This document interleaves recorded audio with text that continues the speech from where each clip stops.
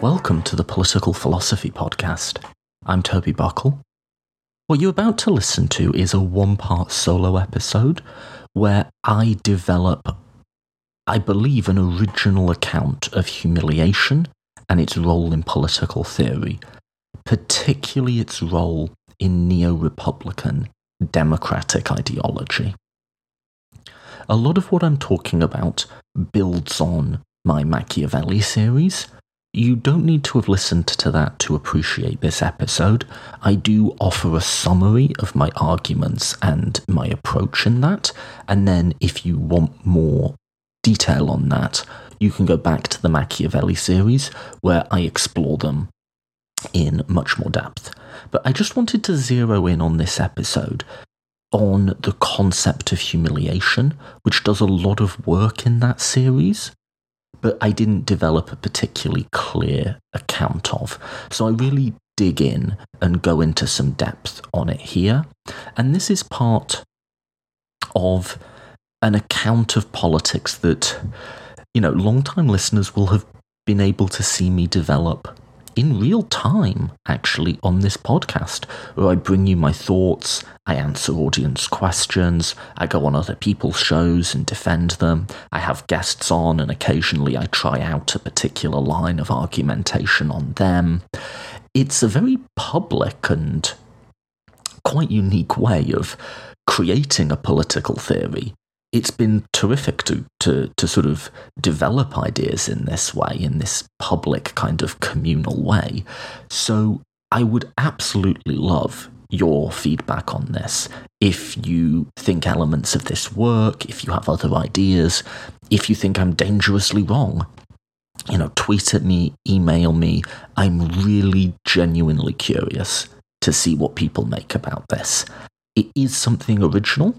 And it is something a bit different. I don't know that I've heard anything like this before. Maybe I'm giving myself too much credit, and there's some stuff I'm not thinking of. I certainly do try to show my sources and my citations wherever possible. But yeah, please do get in touch. As always, if you like the show, please do share it. I'm very grateful for some of the growth that we've had on this show. So if you think this is interesting, please do share so that other people can pick it up too. Apart from that, let's get straight to it. This is a solo episode. It is a little bit longer than some of the others, but I decided to just do it as one self-contained argument. I got a little bit carried away, but I just find this stuff so interesting, and I kind of nerd out on it, and I tried to get a lot of stuff in here, and yeah, like I say, let me know what you think. So yeah, without any further preamble, this is me discussing the political role of humiliation.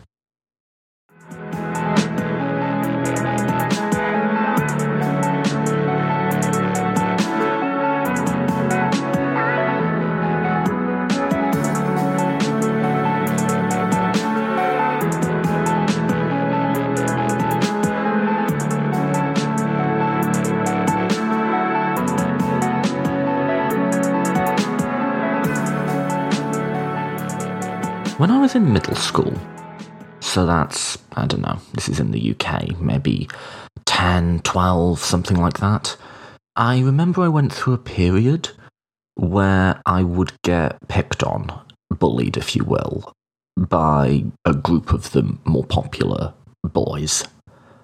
It was only for a few years. I sort of grew out of it. I learned to play the social hierarchy game a little bit better in high school. But just on the pre-teen years, I went through a pretty bad patch. I should say it was mostly non-physical. Name-calling, mocking, stuff like that. I remember really clearly this one instance where I was walking back to a classroom.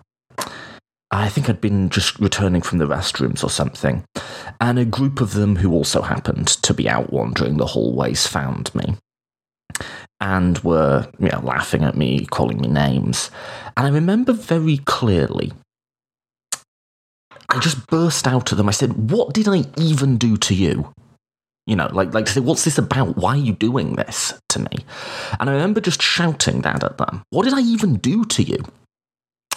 And this didn't have the effect that, I don't know if I had any particular intentionality behind that outburst, but it didn't go as planned because they thought this was hilarious. And all of them started repeating it back in this sort of sing-song voice, sort of mocking the way I talked, I guess. What did I do to you? What did I do to you? Like that. And it went on as I sort of gave up, exasperated. And I just went back to walking back to my classroom.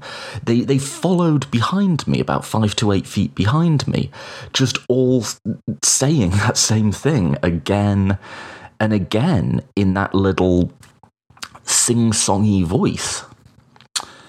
And this incident came back to me recently because I've been thinking about the idea of, in the context of political theory, the role of humiliation. The idea of feelings of being humiliated, I'm beginning to think, play a much bigger role in our politics than our analytic political theory allows, if it even accords any particular role to them at all. And this image came back to me. And in that image, in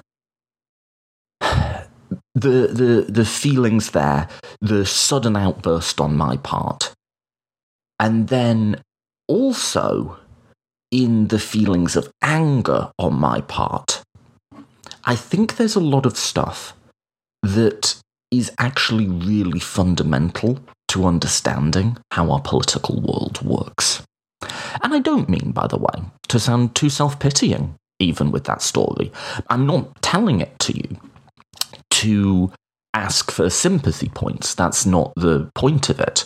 I'm well aware that my schoolyard scuffles, as I had them, are very, very trivial to what even other people in my school, some kids absolutely got torn to pieces every single day. Even in my own school that I went to. And then if you think about how people are bullied and humiliated globally, it's a blip in the ocean, right? I mention it because I can still feel, I can still taste that anger. It's still real for me in a sense, 20 years later. That memory is still there. I can still visualize it. I can still access what that corridor looked like through those emotions. Humiliation is a very, very powerful psychological experience. And it's one that's transformative of people. The changes it effects in people are deep-seated and long-lasting. I'm sure that my experiences, the one of which I've just relayed to you, of feelings of powerlessness, feelings of anger about it, have in some sense, for better or for worse, probably for the worse, made me who I am today. In some ways, it makes me more empathetic. I can relate to other people when they're in the victim role, maybe a bit better. But in some senses, I don't doubt that it drives feelings of anger in me, feelings of how I respond to men and to women differently, feelings of not trusting people. And we all know that to be true. We all know that moments of humiliation are incredibly powerful and transformative psychological experiences. I think you know that, and I think if you consult your intuitions and your life story, you'll find that to be true.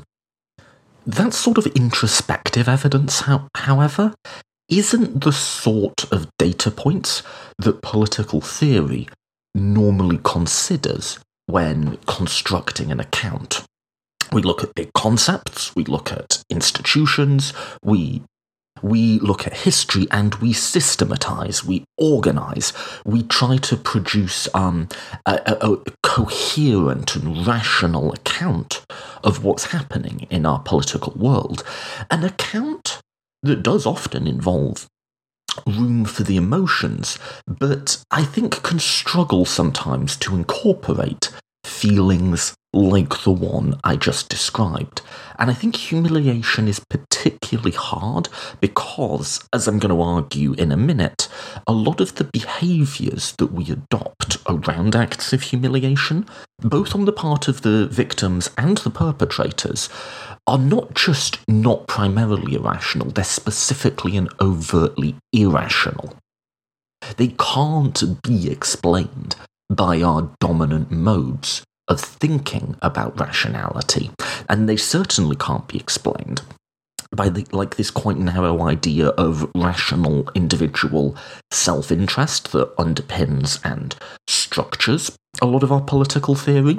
So one of the projects I've had on this podcast is I've been trying to give an account, which certainly isn't, completely original and unique to me. I'm drawing from a lot of people, but to sketch out a political theory, a normative political theory, a political theory about how we ought to behave and how we ought to look at the world and see it and interact with it, but to sketch out a political theory that brings back in the immediate and the visceral and the painful.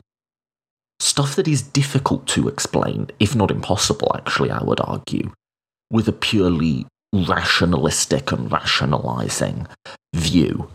Something that's also just, let's be real about this, difficult to talk about. We don't like reliving moments of humiliation, much less talking to others about them. And more than that, we don't like talking about the fact that we too desire to humiliate people, that we have done it ourselves, and that we've gained satisfaction from it, and we probably will again. That's even more than admitting moments of powerlessness. That's a social taboo, right? So this is hard, but I wanted to try and come to an account of this because the sketch that I was talking about came from my Machiavelli series, where I tried to give a sort of riff, a variant on neo-republican ideology and say, let's make a few tweaks and see how this thing looked. So I started with the idea of non-domination in Machiavelli and argued that it was actually a little bit different to the idea of non-domination we find in the work of contemporary Republicans like Quentin Skinner and Philip Pettit.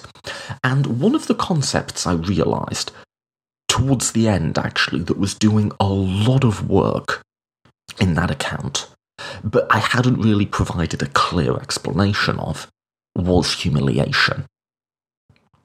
Before we get to that, though, let's tidy up some terms. So I said humiliation, I think, can play a useful role in neo-republican ideology. Specifically, I'm arguing that humiliation can be introduced as an adjacent concept within a neo-republican ideological framework. Okay, so what do any of those words mean? Right?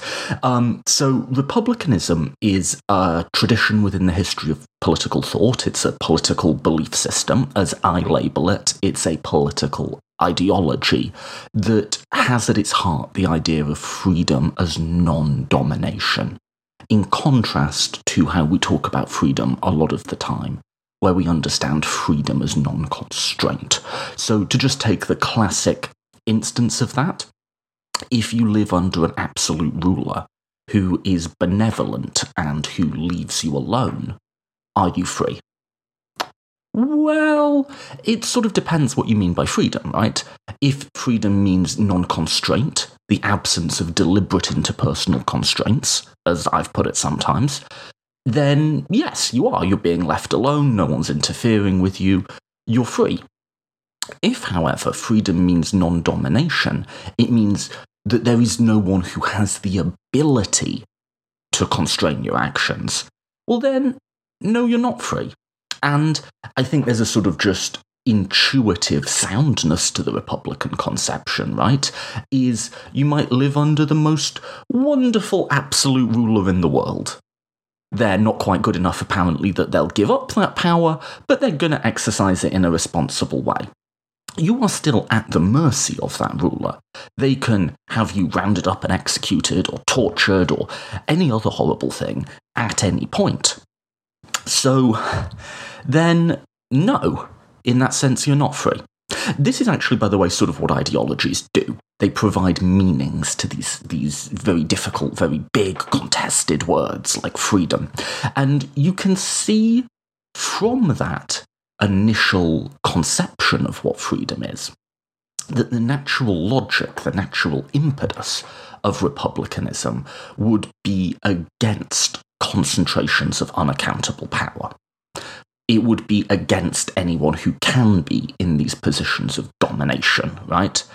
And on the converse of that, it would be for power that is constrained, power that is accountable, power that everybody can have a say in, this idea of popular, participatory, democratic use of power.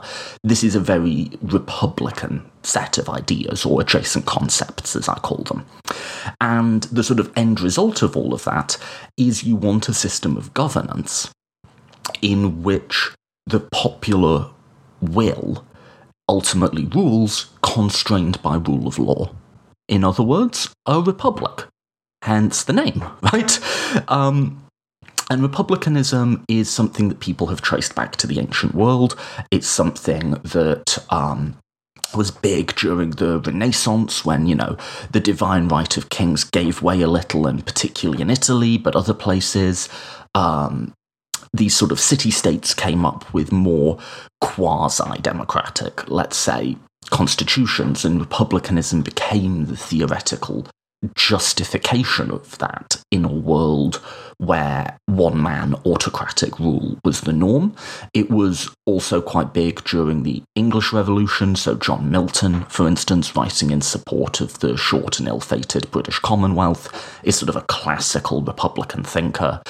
And then more recently, it's undergone a revival, a renaissance, with figures like Quentin Skinner and friend of the podcast, Philip Pettit, have done a lot of work in going back and saying, hey, this is actually something that's interesting and useful and important and normative for understanding the world today. So you have, Skinner and Pettit and others arguing today for freedom as non-domination, and Philip Pettit in particular links it both to sort of participatory self-rule as a form of government, but he also extends that argument out in other directions, looking at republicanism as a justification for a number of left-wing policies to do with a more egalitarian society, workers' rights, equal rights for historically disenfranchised groups, and overall, republicanism is a vision of the world that I've always found interesting and compelling. I personally still kind of think of myself as a progressive liberal, and it's an interesting question as to how far those two belief systems can sort of like coexist or overlap with each other. I won't get into that here, but I think there's a lot to be said for republicanism, and that account of the world, which at its heart has the idea of freedom as non-domination, surrounded by a range of adjacent concepts such as self-rule, political participation, constrained power, and so on, and cashed out by some of the policies that Pettit has argued for.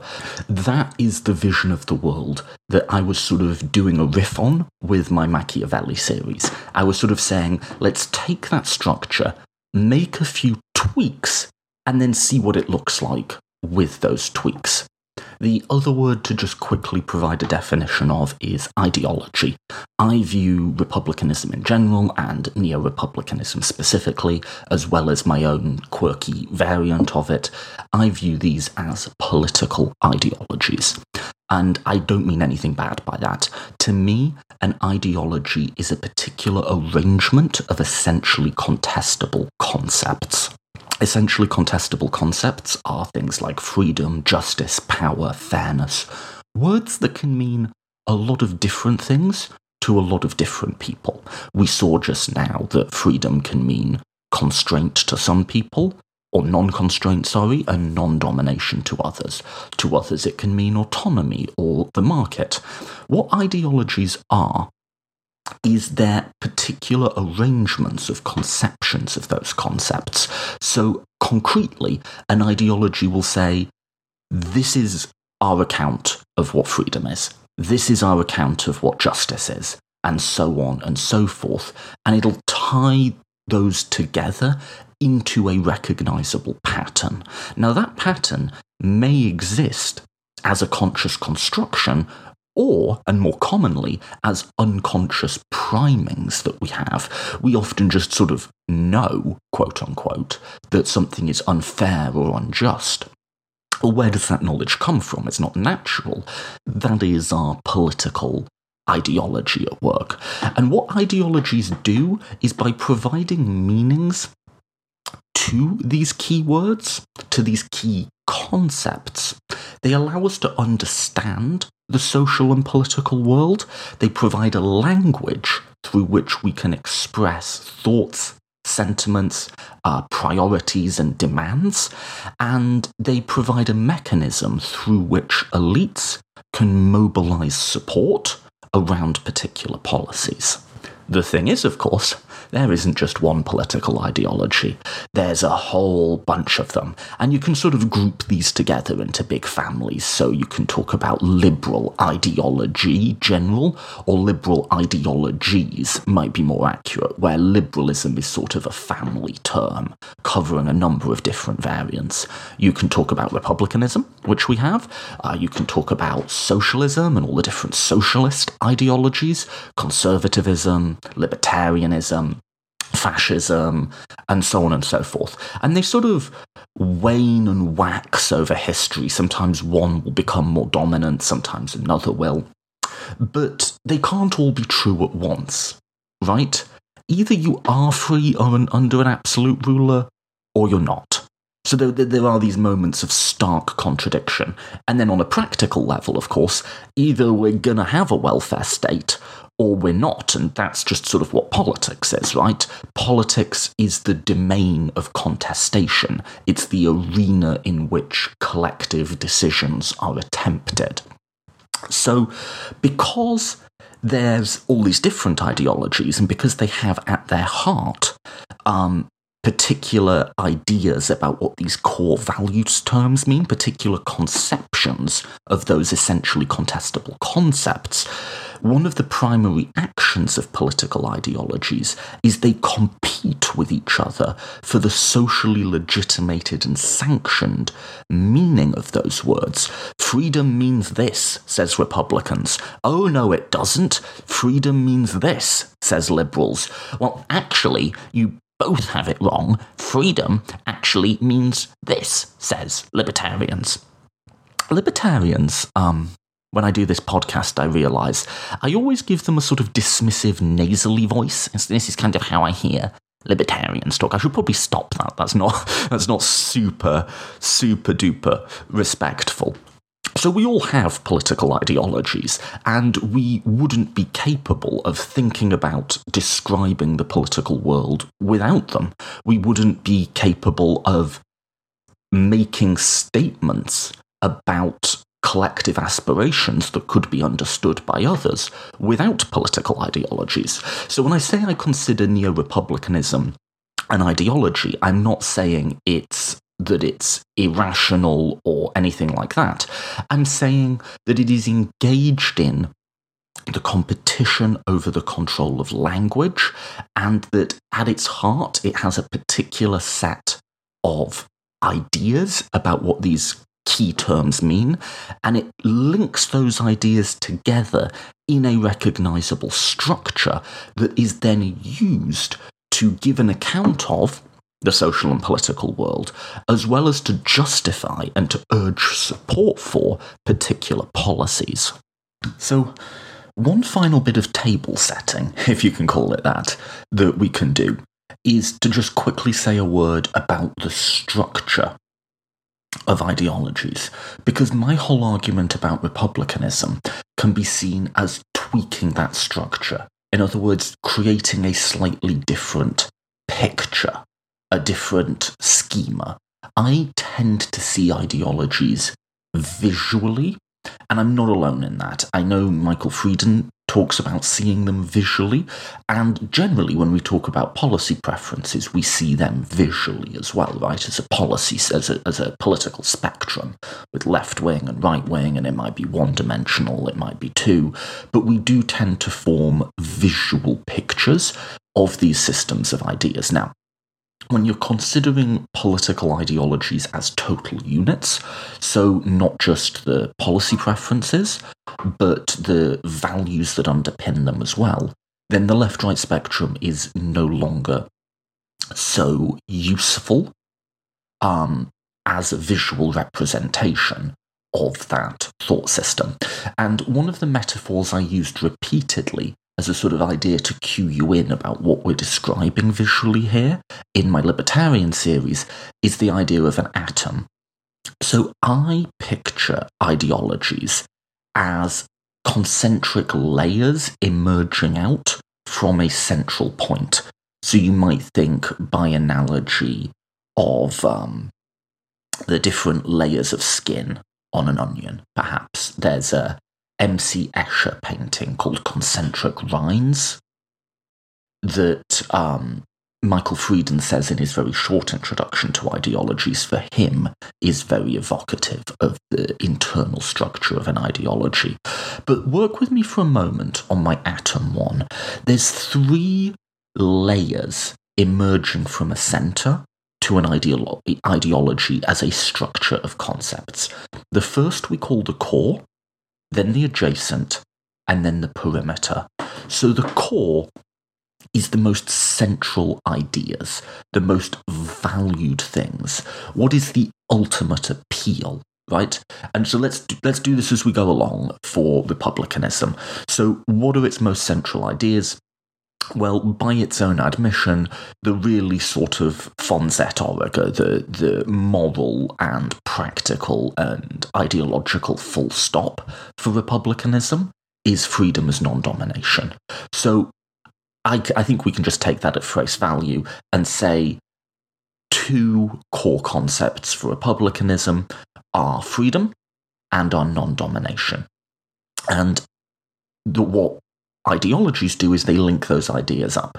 They say freedom is non-domination. To be dominated is to not be free, and to be non-dominated is to be free. So they're mutually defining, right? Now, the next layer, and by analogy, progressive liberalism in its place, might have freedom and autonomy as 2 core concepts. Liberalism has a slightly bigger core with more concepts in it. It also has rationality in it, for instance, limited and accountable power, individuality, a few other things. But at our core, you have the most valued or prized or cherished ideas that are mutually defining. But that's not really good enough in itself, is it, right? You say, okay, freedom means not to be dominated. Okay, cool. So what do you do with that? So the next layer out is the adjacent, and let's just go through this again for republicanism. And these are ideas that sort of flesh out and add a little bit of extra detail to the core concepts, give you a sense of sort of what's going on here, right? So for republicanism, I think the ideas of self-rule, I think the ideas of a participatory arena of politics, these are the sorts of things that are autarky of the political unit would be another one. These are sorts of the ideas to which republicanism appeals to flesh out those most central core concepts. And then finally, around the adjacent concepts, you have what's called the perimeter, which is where those concepts link up with real-world policy preferences. So it's the perimeter, as in it's the border, the barrier, the permeable membrane, if you will, through which we link up political thought and political action. And this is what one of the things ideologies do for us, is they provide a bridge from our values to our actions. What do we ultimately believe is correct and normative, to what are we going to do? So for republicanism, now Quentin Skinner doesn't have a well-developed perimeter. He tends to just bring us an arrangement of core and adjacent concepts. But for the perimeter for Philip Pettit, he has a sort of broadly set of left-wing policies. So in traditional sort of Renaissance republicanism, the big perimeter concept would be a republican constitution, wherein you have laws and arrangements such that people can vote and so on, but the outcomes are still constrained by law. So that's a sort of classic, traditional Republican perimeter concept. And Philip Pettit adds a number of ones to that, to do with strengthening protections for the working class, and trying to have a vision of the world where all sorts of different forms of domination are removed, both government and non-government. Now, what does that do?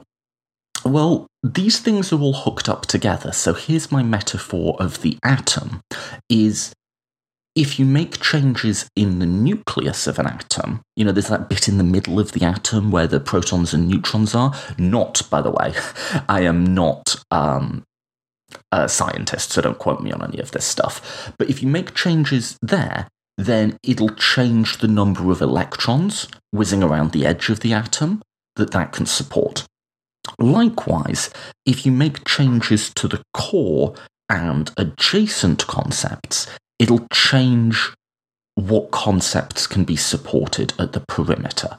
So, to take an obvious example, if one of your core concepts is a strongly libertarian conception of freedom, that isn't going to support a perimeter concept of the government owning the means of production. There's some highly theoretical people who will say, I have a libertarian conception of freedom, and I ultimately support state socialism, but that's not an ideological configuration that's ever really going to catch on in the real world, I don't think. So if you change something at the core, the perimeter will also change. And what I argued is, let's go in. So we've got this model, right? This atom, however you want to think about it, where at the core you've got freedom as non-domination, fleshed out by self-rule of the individual, self-rule of the political unit, participation in politics, leading outwards to ideas of republican governance and a more egalitarian society. And I said, let's tweak it a little. Let's add into the adjacent this Machiavellian idea of the haves and the have-nots. This idea that Machiavelli has, that the rich are necessarily greedy and usurping, and they desire to dominate and humiliate the lower classes.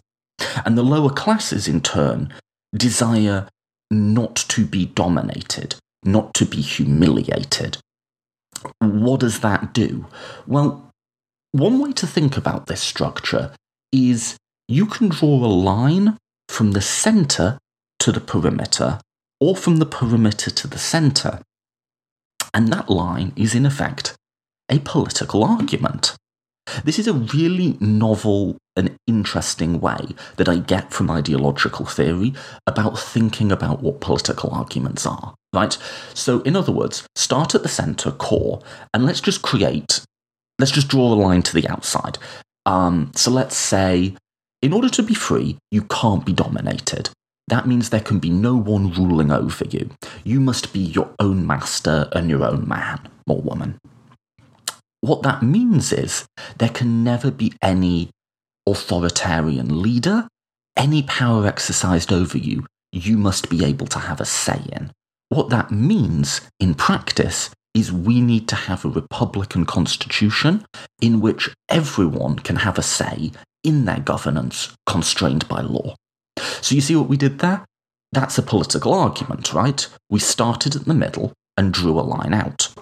You can also do it the other way back. You can say, we need a republican constitution because that way people have a say in politics, everyone is their own master, and that equals a state of freedom because freedom is to be non-dominated. So you can do it both ways.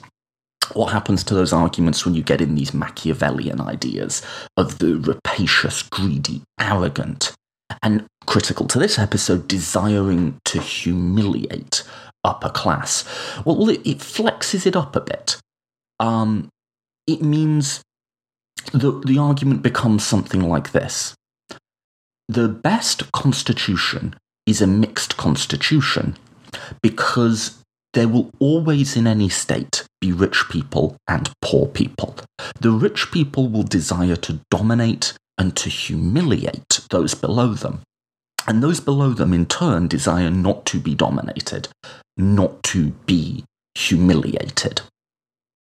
So by constraining the different parties within that system, by allowing space for, the lower classes to exist free from humiliation, they can have a set of bonds, a set of customs with each other in which they resist that domination. And in that resistance, they become free. Freedom is, by my account here, a set of traditions, of mores, of customs. It's a resolve commonly held amongst the comparatively powerless that they will not be dominated, they will not be humiliated, they will not live on their knees as the abject slaves of an arrogant and capricious and fickle ruling class. No.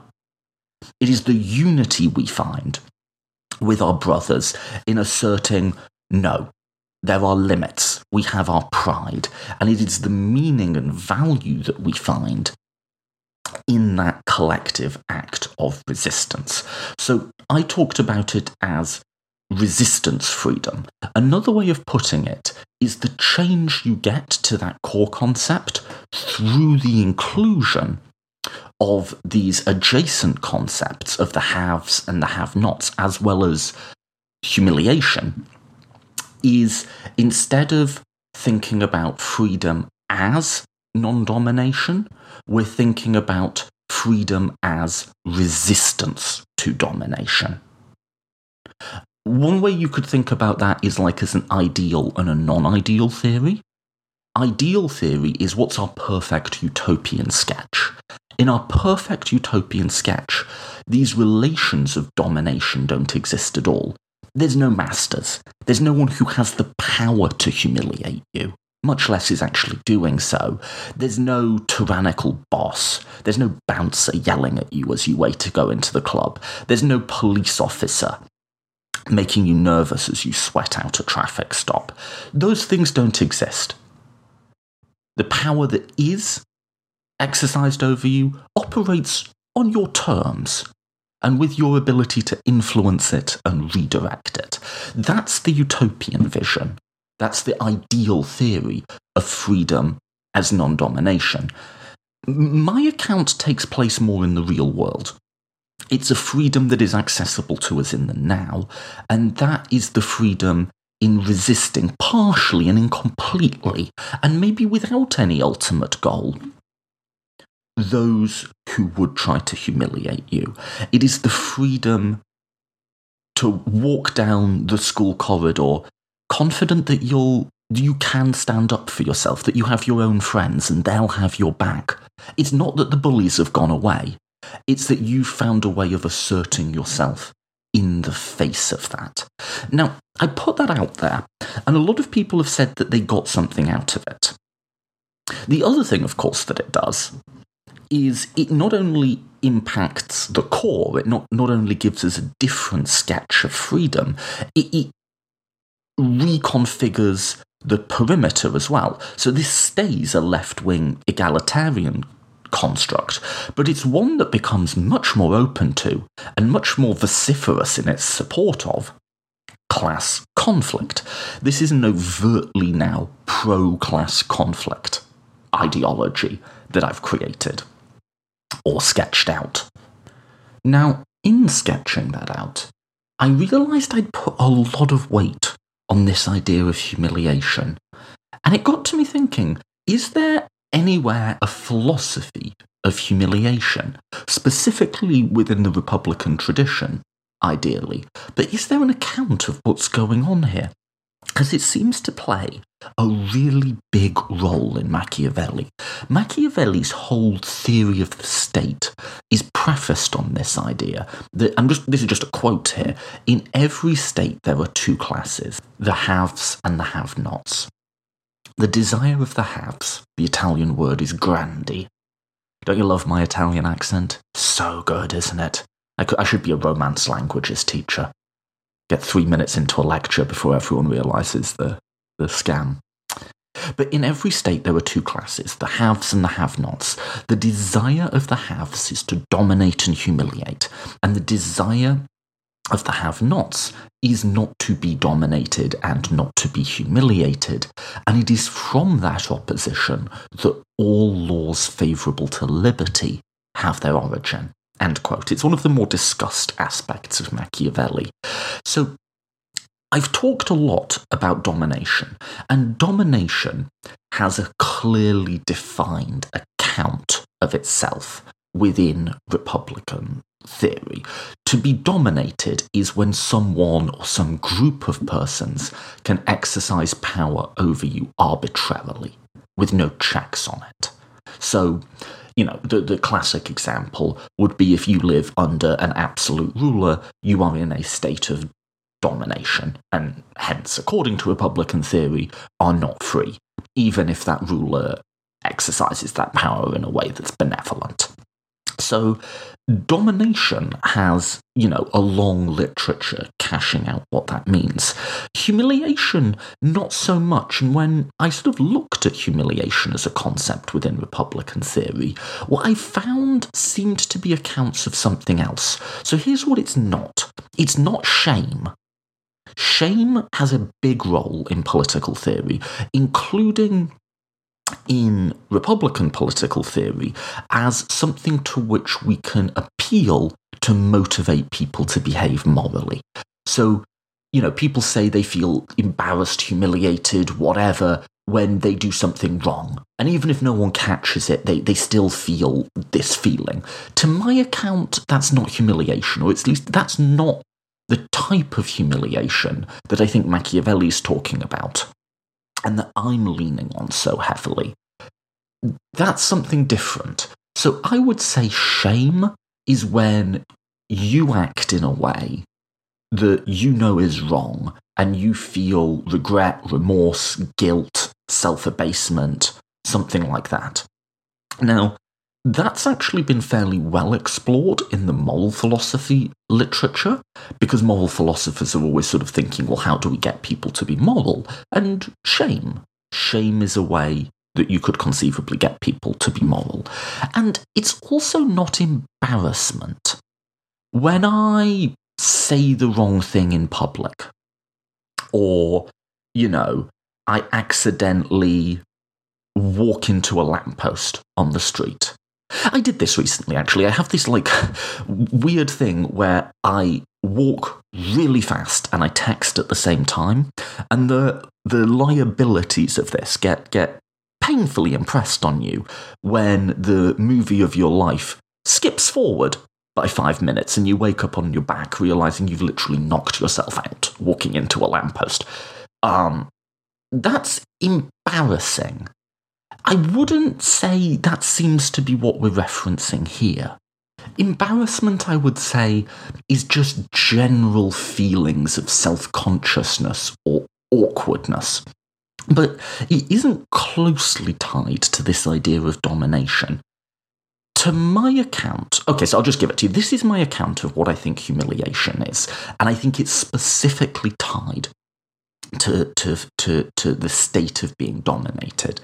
And I'm going to define humiliation around the idea of an action rather than as around the idea of a feeling. So for the rest of this episode, I'm going to be talking about acts of humiliation or humiliating acts as primary to my definition as opposed to feelings.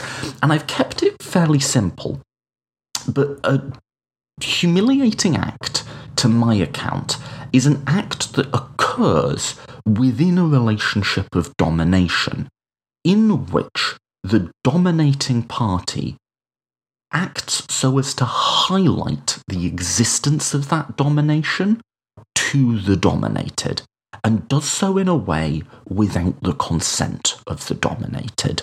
So to my account, there's three things that an act has to have for it to be a humiliating act or a humiliating action. Or it sounds better in my head, you can tell me what you think, to say an act of humiliation.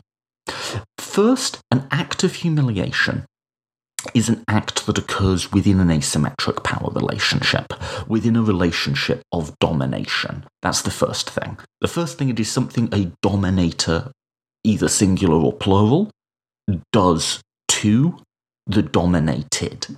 Again, either singular or plural. And it's done for the primary intention of highlighting, of making the dominated aware of their domination, of sort of rubbing their noses in it, essentially. Rubbing salt in the wound. Pick your metaphor. So that's the second element. And the final one is it's done without the consent of the dominated, and it's usually done in the face of that consent. It's done to highlight, indeed, the fact that they can't express non-consent. That's sort of what humiliation is to me. An act of humiliation is an act of saying, I'm going to do this to you, and you can't do anything about it. Sit back. You can't stop me. So, let me give a couple of examples to cash them out. The big classical one that kept coming to my mind for this is the Vae Victis story. Do you all know this? If you don't, let's do this one, because it's a really fun little bit of Roman mythology. So yeah, story time with Toby. Let's gather around the fire and listen to Uncle Toby's ramblings. But Vae Victis is a story from the early founding of Rome. People argue if it's historical. Some people think it might be completely mythical. I've no idea. But anyway, this is the story. So way back in the day, before Rome was powerful, it was just a small city-state. They get defeated by a bunch of barbarians, and the barbarians come right to the city gates, and they say, we're going to destroy your city, and if you don't want us to, you have to pay up. So the Romans say, shoot, you got us. Okay, fine. And they go out and they negotiate a deal, and eventually they agree, we'll give you £1,000 of gold if you don't sack our city and you leave us alone. Now, so far, I would say having to pay that bribe to stay safe might not quite yet qualify for a humiliating act. Because there's sort of a rational self-interest here, right? Like, the Romans don't want their city to be destroyed, and the barbarians will say, okay, the sort of comparative utility of the gold that what we could get out of that is greater than the comparative utility of us having to sack the city and all of the pain and misery, we'd go through to get it. We don't want to risk any of it. There's sort of a rational self-interest, right, account of why they do that. So here's where the story gets interesting, is the Romans, fill their carts with gold, and they go out and they set up this great big ornate scale. And on the one side they put iron or something, right? And they load the scale up with iron and say, okay, you've got to keep putting your gold on this scale until it balances. And so that, we know we've got the £1,000 of gold. And they're loading it up and they're loading it up. And the Roman ambassador is sort of saying, hang on, this isn't right. We've already put way more than £1,000 of, we agreed, hang on, Mr. Gothic chieftain, little spectacles, out. We agreed, Mr. Gothic Chieftain, that we would only pay 1,000 guns of gold, and I think you're using some fake weights, and I'm going to have to check them. And the chieftain draws his sword, which you sort of imagine is this huge, heavy, steel, clunky thing he uses for cleaving his enemies up, and he throws the sword onto the scales on the iron side, so that the amount of gold the Romans are going to have to put is now even more. So he's not even pretending that it's fair. And he says to the Romans, "Vae victus," which has become this thing, this mantra through all of Roman thought, and it means woe to the vanquished. Another way of putting it is the Latin proverb, "The strong do what they can, the weak suffer what they must." So to my mind, that is an act of humiliation, because it's occurring within a relationship of domination. Like, the barbarians have the power to destroy Rome.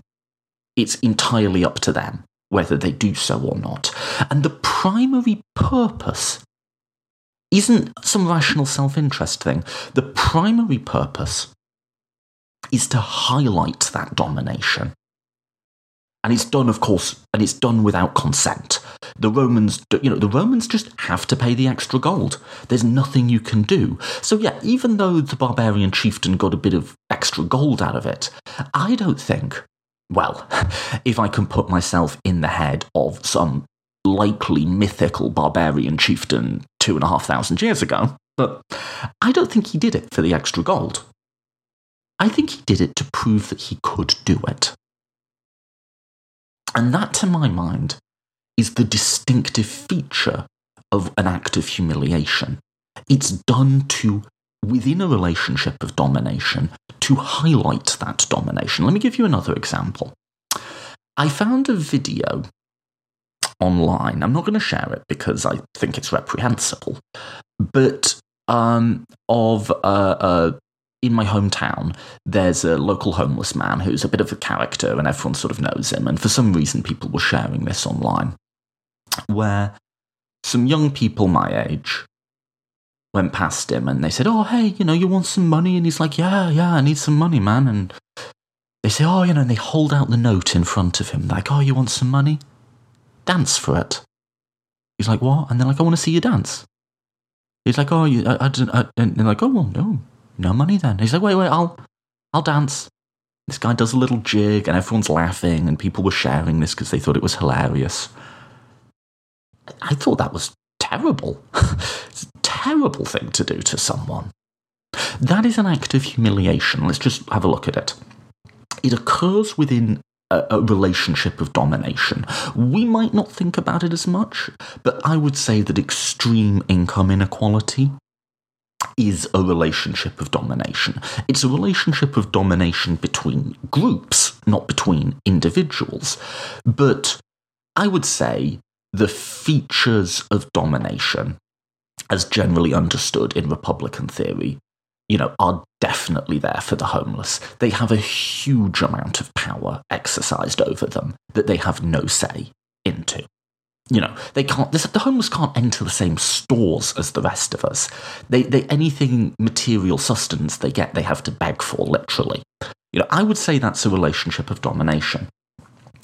And what's the purpose of the act? Well, the people who did it might not have thought about it as such, and if you'd have asked them to defend themselves, they'd have probably just said something like, "Oh, well, because it's funny." I don't think this is how they would have self-consciously processed it. But looking at it from the outside, it seems pretty clear that the purpose of that act was to make it clear the fact that there was a power differential. You were at my mercy. Your ability to get a hot meal tonight is dependent on me. I can give it to you, and I can give it to you for really no cost to me. I'm not going to miss this $10. Well, this was in the UK, so 10 quid, but whatever, right? You're not. I can, at a pure whim, at complete discretion, I can decide whether or not you eat tonight. And you have no way of compelling me to act in a benevolent way. It's completely unaccountable, this power. So I could just give you the money. There would still be a relationship of domination if I just happened to give some money to a homeless person. So the domination is always there. What makes it an act of humiliation is the fact that I do it in a way designed to rub their nose in it. And finally, without their consent. That, if it was consensual, that wouldn't be an act of humiliation. If, say, there was a homeless person who was trying to make money by dancing and people gave tips to them, my moral reaction to that, my sort of gut impulse that there's something really unpleasant and disturbing about this, would be completely different. Now, I still don't think there should be homeless people. I still think we should work to remove these things. But the lack of consent there, that guy wanted his hot meal at the end of the night, he had to dance. So I would say that's an act of humiliation as well. Let's look at the story I started the episode with. Why were those boys following me down the hall, going, "Oh, what did I do to you? What did I do to you? What did I do to you?" What was that about? Well, again, I don't think they would have put it in exactly these words. But this was a relationship of domination. They, there was more of them, they had more, let's put this in real political philosophy terms, they had more social capital, they had more standing in that community, right? There's not much I can do to protest my being bullied. There isn't. I can't fight 8 other people. I can, but not successfully. I can't try and invoke an authority figure without retaliation. And I don't have a big enough or strong enough or popular enough friendship group to respond. So there is a relationship of domination there. But then they're going to act in a way to highlight that to me. I've sort of said, hey, what did I do? Like, what do you guys, I guess what I was trying to say is, like, what do you want, And they're going to follow me behind to essentially say, there is nothing you can do about this. We're going to make it as clear as we can to you that there's no argument you can give us. There's no power that you can exercise that might be restraining. I mean, they wouldn't have used any of these words, right? And finally, in a way that's done, obviously, without my consent, right? If it was friendly banter in which we had agreed to, there's plenty of times, right, you sort of exchange insults with someone in a sort of jovial way. This was not that. So I think that's what makes an act of humiliation. It's when someone who is in an asymmetric power relationship acts in such a way whose primary, or maybe indeed only purpose, is to highlight that power asymmetry in a way that is non-consensual. And one thing I want to note about this, and the more I thought about it, is how profoundly irrational acts of domination are. If you're in a position of power, really the last thing you want to do is to highlight that you have that power, to remind people of it, to make them resentful of it. That's going to make them want to challenge you all the more. The Romans went and conquered the known world as a result of that feeling of domination, of humiliation, sorry. It's almost sort of like the Caesar and Augustus models of leadership. So Julius Caesar, sort of the first quote-unquote Roman emperor, and Augustus, the second one. Augustus does everything he can to disguise his power and to dress it up. He's just sort of first citizen. He shuns titles. He lets others have the dignity and pomp and whatever. And all of it is designed to give the appearance, to facilitate Romans who really wanted to go back to a republic, to allow them the sort of empty forms of maintaining a senate and so on. To sort of say, no, hey, it's not that bad. I'm not trying to have it over you. Caesar is the other way. Caesar liked to have his purple robe. He liked to have the ornaments of power. He liked to humiliate people. There was a famous instance where one of the Roman, I'm going to forget to remember this now, but one of the sort of Roman officials or whatever refused to stand for Caesar. A very small act of protest. Refused to stand for Caesar's procession. And he shouts at him, Caesar, from his chariot, passing thousands of people around. He notices this one guy and he says, well, come on then, Rufus, take the Republic back from me. I'd say that's a humiliating act, right? Or an act of humiliation. He's saying, what are you going to do? You're having your little Republican protest moment. What are you going to do? I have power over you. It's overt in this case, right? And there's nothing you can do. Calls him out in front of everybody. And what happens? Augustus reigns peacefully for the rest of his life, and Caesar gets murked, right? Gets cut up on the Senate floor. And that is the thing, is like, if you want to have power, right, you can say there's sort of like an individual, rational self-interest for wanting to have power. You don't want to antagonize the people you're exercising power over, and yet it seems like the norm is Caesar and not Augustus. Most absolute rulers demand flattery. How many stories do you know? Just pick your own, of absolute rulers using humiliation, humiliating the people under them. Caligula apparently was assassinated because of acts of humiliation. He would make his guards say embarrassing words for the password and stuff like that. He liked to humiliate them, and they killed him.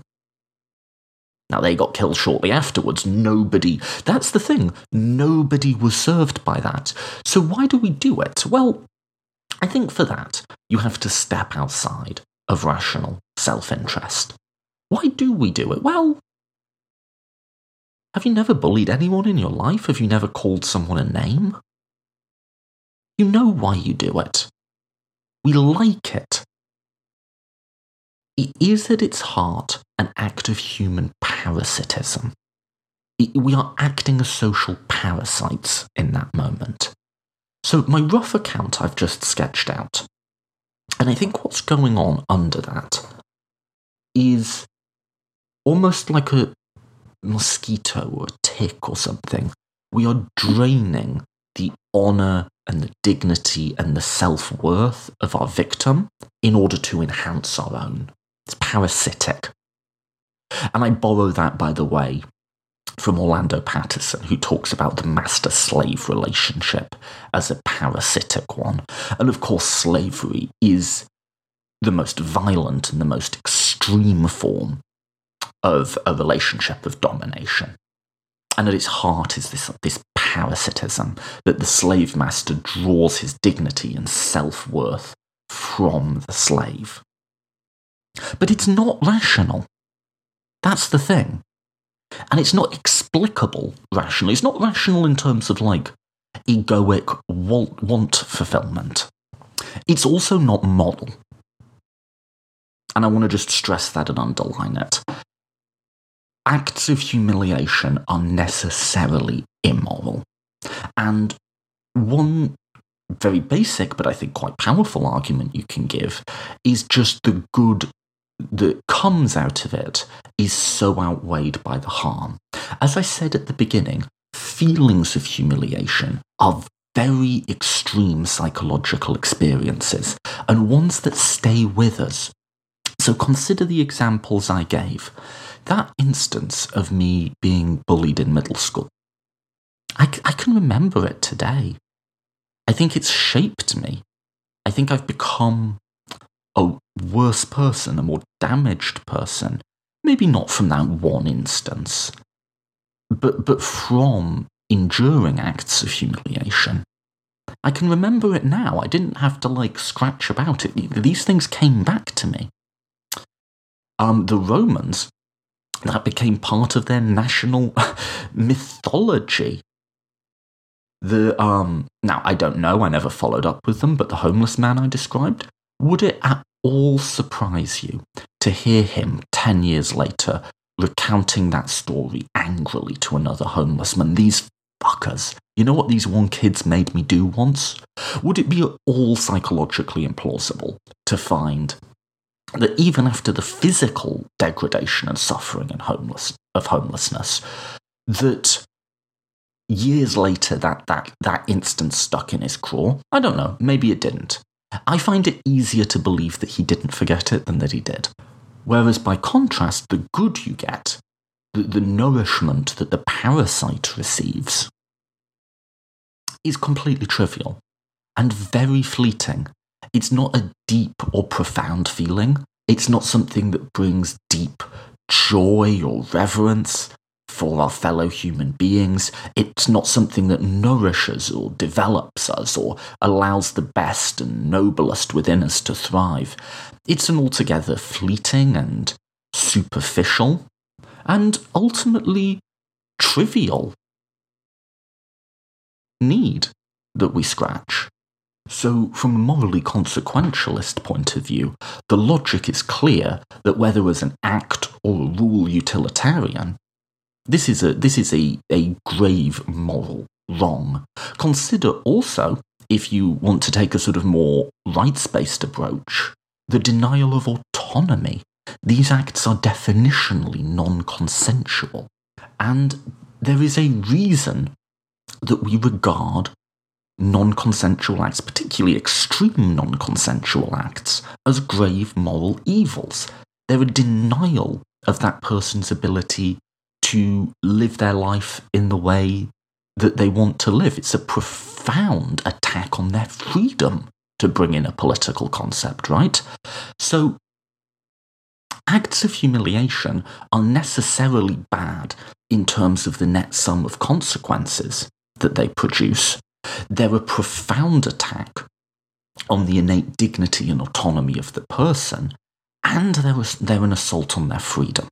So, to summarise then, I would say acts of humiliation are acts that occur within a relationship of domination that are designed to highlight that domination without the consent of the dominated. I would say that the purpose, if we can think about them that way, is as a parasitic act of usurping the dignity and honour and self-worth of the victim in order to enhance that of the perpetrator. If that's like the underlying purpose, though, I would say that then there's also an unintended consequence, and the unintended consequence is anger.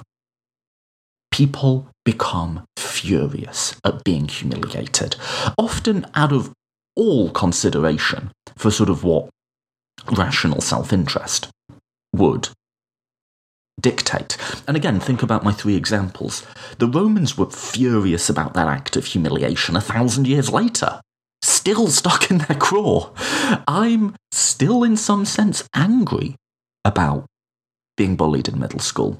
And I can't speak for the homeless man, but like I say, I would find it eminently plausible if he was still angry about that. That would seem very normal and unexpected to me. And that's where humiliation fits in to this broader Republican theory. So it's an adjacent concept along with this idea of the haves and have-nots that sort of fleshes out what's so toxic, or one of the things that's so toxic about domination. Why domination is necessarily a threat to our freedom is you can have domination without acts of humiliation, but it just seems to be in human nature that most of the time people have domination, they use it to humiliate. And even if they don't, we're always having the potential to be humiliated when we place ourselves in those situations. But there's also a more dynamic note, in that, like I said, the purpose is this parasitic draining of the honour of the victim, but the unintended consequence is anger. And that anger, in turn, has a political role. So one thing I noticed about Machiavelli was again and again he goes out of his way, and in a way he knows will be counterintuitive and counter-expectational, to defend riots. Both in the Florentine histories and in the discourses, he specifically goes out of his way to say big, messy, sometimes even violent explosions of popular rage are good and desirable.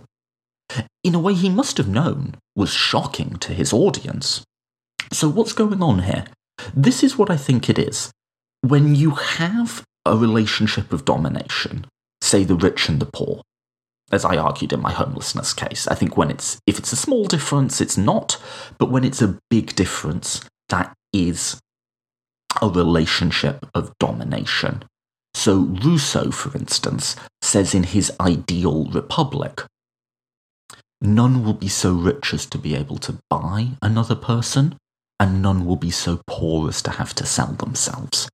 So that's a statement saying we favour comparative income inequality, but the selling and the buying of persons gives you a hint as to what's really underlying that preference. It isn't a sort of utilitarian preference for the highest welfare standard. It's not a Rawlsian argument about, like, you having a right to a particular set of resources. No, it's grounded in the idea of domination and ownership.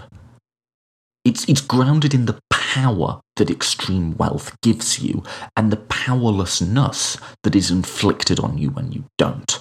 So if you grant me that the extreme, not like small, but extreme wealth inequality is a relation of domination, in that relation,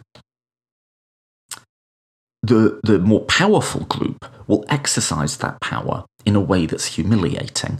And you can think of that. There's a chapter in Machiavelli where he goes on about how the rich would just constantly go out of their way to insult the poor. Well, don't we know that today? The poor are lazy, they're feckless.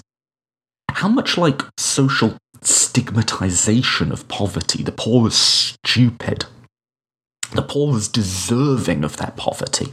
What a morally grotesque thing to say, right? It's like saying someone deserves to be tortured or someone to say that someone deserves to be homeless, right? Those acts within that relationship of domination, we're looking at rich and poor here, those acts will produce anger. And that anger has to go somewhere. It has to be directed at something. But there's not recourses, there's not avenues through which it can challenge itself to push back. The rich have all the speaking slots on media. They control the convention. They control the dominant, governing ideology of that society that says they deserve their position. But it has to go somewhere. And occasionally it just explodes in these popular outbursts that may very well not be rational. I keep comparing this, by the way, to like a rational self-interest theory. Machiavelli didn't have that. I'm just contrasting it with one of the modes of analysis at the time. But you get these big explosions of anger. And they can go three ways. They can either be put down, just stamped out, crushed. They can be so big and so destabilising that they actually rip up the constitutional order. Or Machiavelli says there's a third option, which is they lead to freedom. And what that role is there's enough of a critical mass that the prevailing power structure, the dominating forces, have to give a little. They have to compromise. They have to allow that other group of people a seat at the table. And again, I think it's in that act of successfully standing up for yourself in solidarity with others that we find freedom. I think that is the freedom not in not being dominated, but the freedom in resisting domination. The freedom maybe in partially resisting domination. So, to recap, in every society, there's those who have power and dominate, and those who don't and are dominated. It tends to be a psychological feature of human beings that those with the power to dominate will use that power to inflict acts of humiliation on the dominated. Acts of humiliation being acts designed to highlight that domination without the consent of those dominated. They do so irrationally, at least by our standards of rationality, and for the parasitic and immoral purpose of sucking out their dignity and self-worth to polish their own ego. Those acts, however, have an unintended consequence, which is anger. And that anger can find collective expression in big, messy, and also often irrational explosions of the popular will. Sometimes those explosions don't achieve anything. Sometimes they achieve too much. But sometimes a new order can be carved out, where concessions have to be granted and certain protections are allowed, and the dominated, together with others, have drawn a line in the sand and claimed a bit of dignity and self-worth back for themselves. Now, that's a particular account or sketch or theory of political change. But what I want to highlight there is the instrumental role that this idea of acts of humiliation plays in that theory. It's a crucial link in the story that the entire story wouldn't be possible without. So, what are we to make of this then? How might we say, is this an improvement or a degradation of the original Republican ideological structure that I started with? How would you even begin to assess such a question? What would make one particular configuration of concepts better or worse than the other? Well, I actually have a whole episode on this called Are Ideologies True? But very, very briefly, Frieden proposes two ways with which we could sort of assess the truth status of ideologies, which he says are enlightened argument and external coherence with facts. So enlightened argument, we can look at what this does to this conceptual structure of the ideology and sort of ask, does that make sense? Do we think it makes it better or worse? And then we can also just ask, does this seem true? Does this seem to be an account of the world that is validated or refuted by empirical facts? So taking both in turn, enlightened deliberation. I'm not sure I can offer you that, but I'm going to give it a go. Looking at this internal structure then, at the very heart, the core of Republican ideology, we have freedom, liberty, and non-domination. We have clusters of adjacent concepts around that, including participatory politics, self-rule, so on and so forth. And then we have perimeter practices that they're linked to. The perimeter, again, remembering, being like the membrane through which political thoughts and political actions pass back and forth. Well, by putting these new concepts in, the few and the many, the haves and the have-nots, and this idea of humiliation at the adjacent level, this seems to me to do a number of things to this ideological structure. I think it reinforces and strengthens the core, and it makes it more visceral and more immediate and more accessible, because as it is, there is an intuitive force to republicanism. There is a force to saying, I don't want anyone with power over me. That just has an intuitive appeal. I think it adds something to this idea of non-domination, to also have that fear of being humiliated as well, to say, we don't want people to have power over us because of how often that power is used to humiliate us. We do not want to be humiliated, and I think that's very powerful and very real for many people, and I think so much of politics, for better and for worse, is motivated by feelings of humiliation and feelings of anger about it. I also think it strengthens this idea of liberty. It gives us a non-ideal conception of freedom as being found in resisting domination, in carving out spaces for ourselves in which we can have solidarity with others.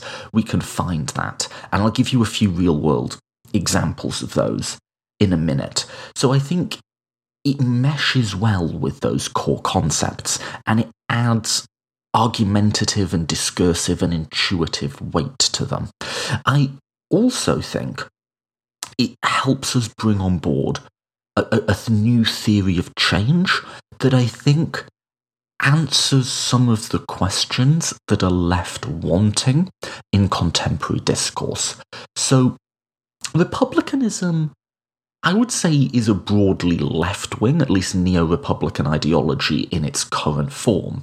But is it liberal or sort of socialist or social democratic or democratic socialism, whatever you want to call it? How does it stand on that divide? Well, in my own empirical work, I found that it sort of bridges the two. People from anywhere from actually the centre-right to the far left will find Republican core concepts intuitive. So it actually has something that makes it accessible to a quite broad range of people. Now, one of the big struggling blocks between the sort of liberal centre, should we say, and the sort of socialisty left is theory of change, right? It's something all ideologies have to give us. All ideologies have a theory of change. When we think about what desirable social change is, are we talking about incremental change, a line on a graph going up, justice as an ideal, justice as the shining light at the end of the staircase which we are ascending, or are we thinking about a radical break as a sudden starting of a new slate, a tearing down of these corrupt and rotten institutions, and building something new in its place? These are sort of the two. And I think bringing in this idea of the few and the many, and talking overtly about the role of humiliation in political change, allows us an idea of positive social change as resistance and of forcing concessions from power structures that I think gives us the best of both worlds in some ways. I think the things I find most objectionable about the liberal theory of change, and the things I find most objectionable about the radical theory of change, are actually answered by this account that we get when we modify the ideological structure, the morphology is the technical word, when we modify the ideological morphology of neo-republicanism. So, what I find most annoying or unacceptable, and I think a lot of people share this, about the liberal theory of change, is not that it's too slow per se, it's that it rules too much stuff out. I don't want to tear down the system. I think there's a lot of horrible things about our current political system. I think there's a lot of desirable things. I don't want to throw the baby out with the bathwater. But liberals have a habit of policing, of saying, well, that's not how you go about a protest. That's not respectable. That's not how you do that. Right? No, it can't, be these big, messy things. Whenever some black guy gets shot unjustly by the police and there's this huge explosion of rage and anger, there's always this admonishment: make sure it's non-violent, make sure it's peaceful, let's not get carried away now. There's a finger, it's not that it's incremental that bothers me, there's a finger-wagging quality to it that I find annoying, and I know a lot of other people find annoying. So remember Machiavelli's standard when he assesses popular protest tumults, he calls them. But I think, it might be slightly less historical, but we can use the word riots if you think about the events that he's describing. What's his argument? His argument is, very few people died. He's not talking about, was this civil? Did it respect your opponent? Did it steel man and not straw man? I hate that. I'm sick of that. No, not that many people died. And I think what's interesting about that is this is just pure brute force moral consequentialism. But I think the argument would go something like this, is these big protests are messy. Yeah, they can be damaging. Maybe in some riots even a couple of people die every now and again. The people in charge of our society, if you leave them unchecked, will destroy the state. People in power when that power is unchecked, act profoundly irrationally. And this humiliation thing really sheds light on it. They will destroy their own ability to exercise power if you let them. They will use that power to humiliate. They will use it against their own long-run strategic interest. And you can just see this. The more concentrated power is, the worse it is exercised. Look at many of, even just in our current world, of the dictators. Think about your Gaddafis, your Saddam Husseins, your Kim Jong-uns. These are not rational or reasonable people. These are people who are destroying their societies and their states. These are people who themselves very often end up being violently killed and a whole load of people with them. But they don't exercise that power in a rationally self-interested way. Indeed, one of the striking things about dictators is, with a few exceptions, how consistently they self-sabotage. It's not as extreme, but the way the oligarchic ruling class in America has exercised its power shows a similar sort of lack of regard for their own long-run self-interest. They screamed and they kicked and they wailed about the New Deal reforms, and then they fought consistently and partially successfully to remove them all. They've been willing to trade having an additional $1 million once you already have $1 billion for creating forms of social inequality and oppression that are societally destabilizing. One of FDR's big arguments for the New Deal was, let's do a little bit of socialism so we don't have to do a lot. Let's not go the way of Germany and Russia, guys. That could happen. They would not have it. And we are today, I think, in an increasingly destabilized society. You have to force elites to behave in their own self-interest.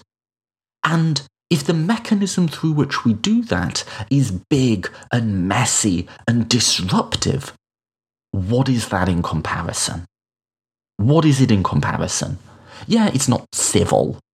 It's not conforming to your delicate rules of etiquette. So what? If we don't really try and wrest power, this dominating power, from our arrogant and malicious and irrational elites, they will use that power to destroy us, themselves, and everything else, because that's what they do. That's what they've always done. The only states that have achieved stability, that have achieved long-run prosperity, are those where that power has been checked by the sometimes irrational, often if not always uncoordinated and messy and emotional explosions of anger in the populace that have made room for it. Rome was made free and powerful by the rioting of its plebs. The race riots that eventually forced the partial inclusion of black Americans within our political system made America more free and more powerful and more stable and secure today.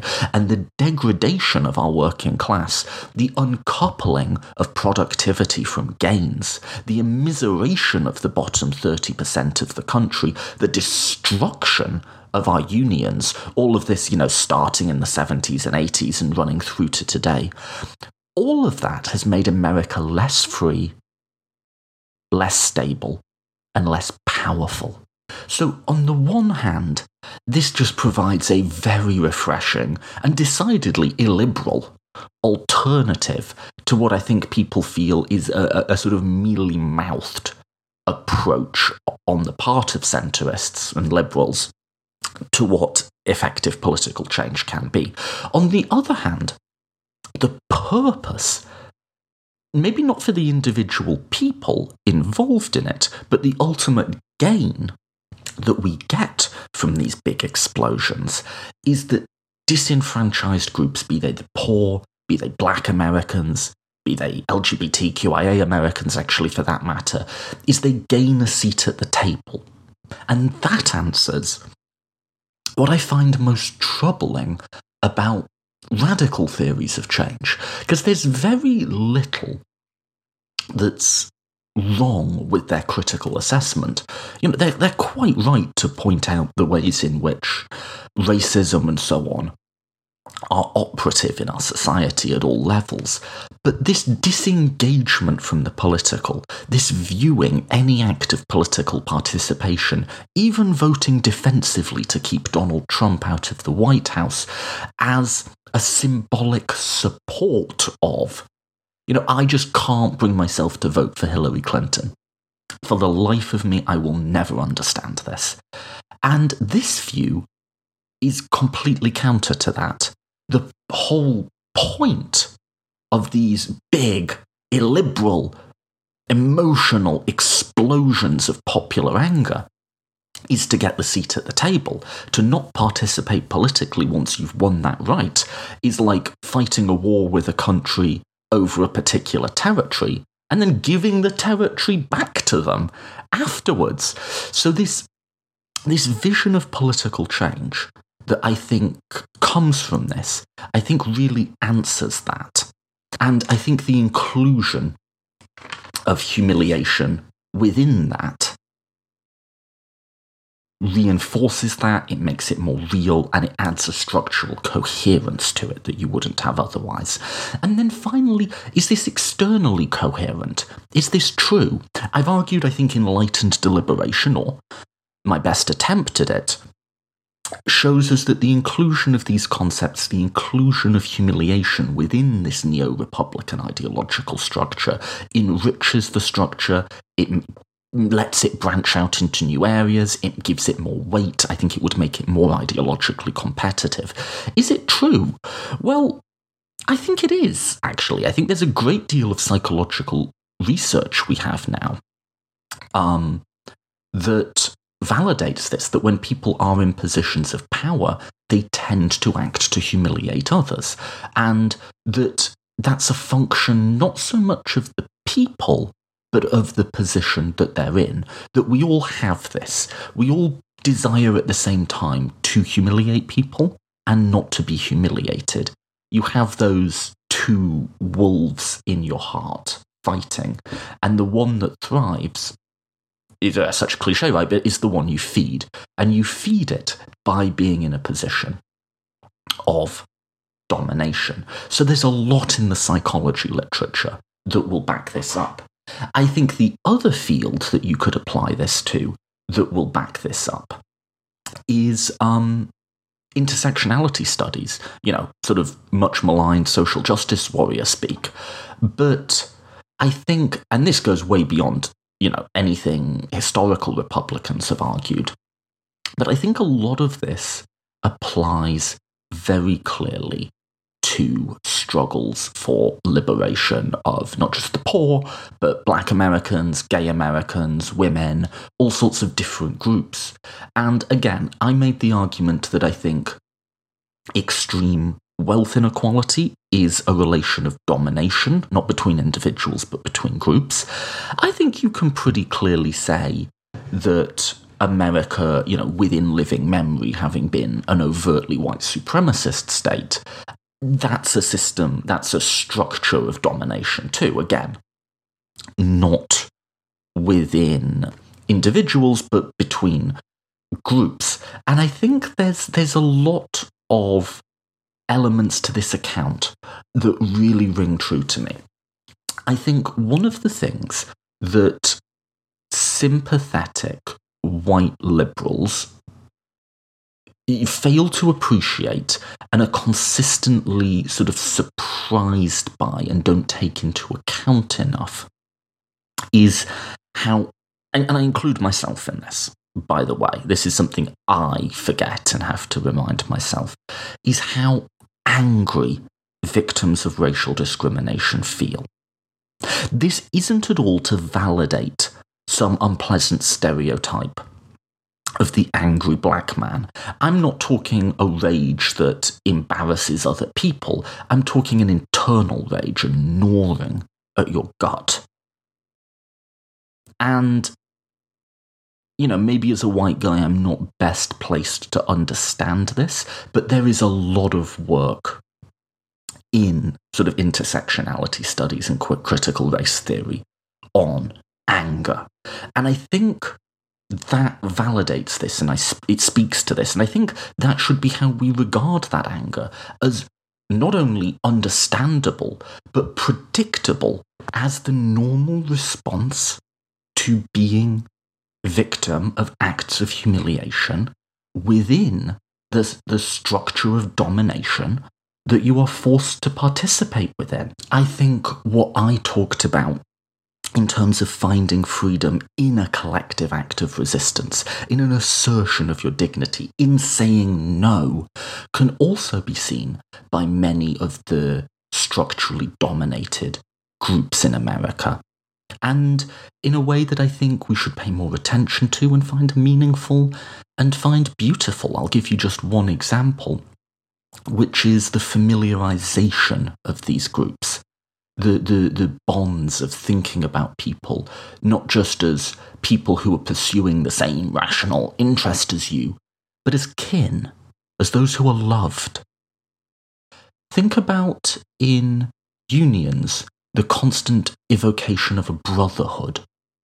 Comrade, DSM people will say, right? Think about the familiar terms of address that Black Americans have evolved to use with each other in response to humiliation and violence on behalf of a white-dominated society. Brother, sister. What could possibly be any clearer example of this than the reclaiming of slurs? We're going to take the N-word and make it our word. We're going to... What could not be a more perfect example of reclaiming dignity in the face of domination and humiliation? And it's in these bonds that freedom is found. Freedom isn't an abstract property. It's a felt, lived experience. It's an experience that flows through all of these little social pathways we create, where we validate the fact that we have fought out these spaces for ourselves, in which collectively we can ensure some protection for our kin, those who we love, those who are part of our moral tribe, in the face of an oppressive and dominating society.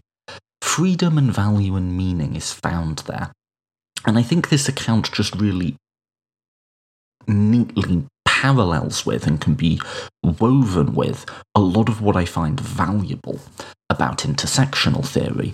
And as a parallel, you can talk about the ideal is non-domination. People say, surely we've got to get to a colourblind society. Yeah, I agree. That sounds like a wonderful utopian vision, and I hope we can get there. And I'm more optimistic than some on the social justice left that, in the distant future that might be possible. But we also have to make normative sense of the present, in which we are enmeshed in these structures of domination, in which we are collectively humiliated. And to the critic who wants to say, identity politics makes everything about group, and I don't see race, and, you can't go around looking at the world just based on who's in your in-group and who's in your out-group, I'd say, well, yes and no. We have to look at race because it shouldn't matter, but it does. And we have also to grant a little bit of epistemic humility. We have also to grant that, we as white people don't always know what that particular kind of discrimination feels like, and that we may not be best placed to speak on it. I think that's certainly true. The opponent of thinking about the world in this way will sort of say, well, but you mean I can never say anything about race? Are you telling me that only, black people can talk about it? Well, no, that would be going too far too. And I think this way of looking at it does have an internal regulating mechanism, in that there are certain types of experiences of humiliation that I will not be best placed to understand as a white man, and there are forms of solidarity in which those victims find meaning that I will never have access to. It'll probably never be all right for me to use the N-word, for instance, and that's okay. I've no particular desire to anyway, but that is a, form of identity that we take seriously and that is going to be there, at least for the foreseeable future. On the other hand, I said at the beginning, if I did get something good out of it, that experience of being bullied has made me more empathetic, and I think this account that I've given does draw together a number of different experiences and locate a common core, that feeling of powerlessness and that feeling of anger when the state of your domination is highlighted to you without your consent. I think, having tasted it myself, makes me more empathetic to others and makes me much more ready to join them and fight with them when they do push back. No, it's not completely the same. I want to be careful with that claim. I'm not at all saying that me getting picked on in high school or middle school, is the same as racial dominance. It's much more trivial, and I'm sure there are important qualitative differences. But what I'm saying is, I think it's a balance. I think we have to admit that groups matter, and to the person who wants it to be purely colourblind and purely individualistic, that might be a nice ideal theory, but in terms of making normative sense of the present, we have to admit that there are particular group experiences that we're not going to have access to. At the same time, I think this theory does allow us to recognise that, but still assert and maintain a common humanity. To still sort of say, we can join together, we can stand together, we can relate to each other, imperfectly, but we can still relate to each other. And there will be specific forms of those relations that are unique to groups, but there will be broader forms in which together we can find dignity and we can find meaning in our resistance to domination and the acts of humiliation that always come with it. The final test of an ideology, of course, is, does it fly? Does it take off? And I can't be the judge of that. I've argued that including these ideas of the many and the few, the idea of humiliation, as I've described it, within the structure of neo-republican ideology, enriches that structure, it gives it normative weight, and it's ultimately true. I think it's validated by the world, both what we know from psychology and what we know from intersectional theory. I've argued that, but ultimately, ideologies aren't worth much if people don't pick them up and use them. Does this feel intuitive for you? As I've talked about this, has your mind flickered back to particular instances where your own powerlessness was made apparent to you, and it stung, and it stayed with you? Has your mind flickered to instances where you have done that to other people? And let me break this to you. You have done that to other people. It was wrong. There was no justification for it. But you did it anyway. Finally, bringing it in to this broader structure, using it to flesh out an account of liberty, using it to develop a theory of change. Just take that pair of glasses and put them on. Does the world make sense when viewed through those glasses? Or not? I can't decide if people will want to wear those glasses, if they'll find them intuitive or normative, but I think they are, and I offer them to you in the hope that you will too.